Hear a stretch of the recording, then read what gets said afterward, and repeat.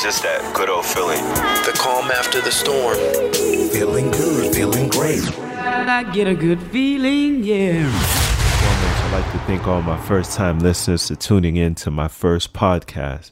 Episode number 1, Why That Good Old Feeling, serves as an introduction and a story behind that good old feeling and how it came to be. I believe that sometimes it's the uneventful that derails us off the course of life, but right into the path that actually leads us to our preferred destination. The question is, how will you define that moment? As we all know, every single one of us has a story, and somehow, good or bad, it's that very story that shapes us into who we've become or who we're striving to become. Fortunately, who we become is based on the way we navigate through our life's experiences. Everything we experience is a transition from where we are, which is the fork in the road, right, to the path we will be taking, which is based on how we define that experience.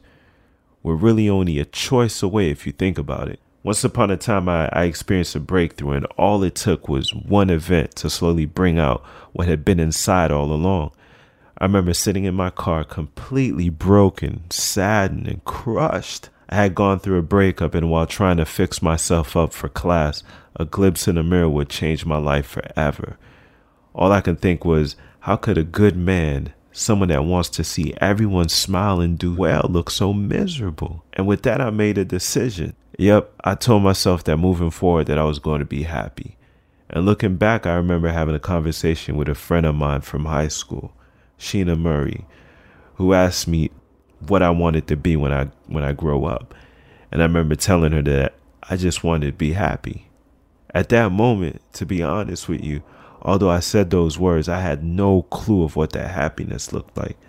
But the moment I made that decision to be happy, it was simple, man. It was clear as day. I mean, we're faced with events in our lives, some that we can control, others beyond it. But the course our lives take truly depend on how we define those moments. To those that define the fork in the road as an opportunity, to them, an opportunity will present itself. And those that define it as the end find themselves trapped in a spot they find hard to get out of. And the question is, what decision will you make? In making it the right decision, one that aligns with our internal mission, that good old feeling serves as a reminder of greatness we possess and our ability to achieve our definition of success. And knowing and accepting our greatness allows us to see things totally different in such a way that makes overcoming it possible. The ones that feel defeated will see a massive wall. On the other hand, those that understand the limitless of their greatness see 500 bricks. You see, no issue truly really exists. It's only our minds that tell us so. 7 years after putting that intention out, I would finally experience what I wanted to be. I had attained something I had always longed for, self-made happiness. Didn't have to buy it, ask for it, or wonder if it would come. And anyone who has had that moment when they realize and know they got it can understand what I mean. The most amazing thing about it is that every single day I get to go out there and create something amazing. I mean, living in this world made me realize just how different the worlds of others were around me. I remember making a decision to make eye contact with as many people as I could with hopes of sharing this feeling. And what I saw was something I had never really seen before. I guess we can be so trapped in our own worlds that we neglect to see the pain, the fear, the hopelessness in others that clearly present itself on a daily basis. Never in my life had I seen or been aware of so many empty souls. That's when I realized how completely hurt we are as a people. I mean, social media can only cover up so much until, reality presents itself. So why the podcast, right? Well, now more than ever, I truly believe that we as a human race are in dire need of an alternative.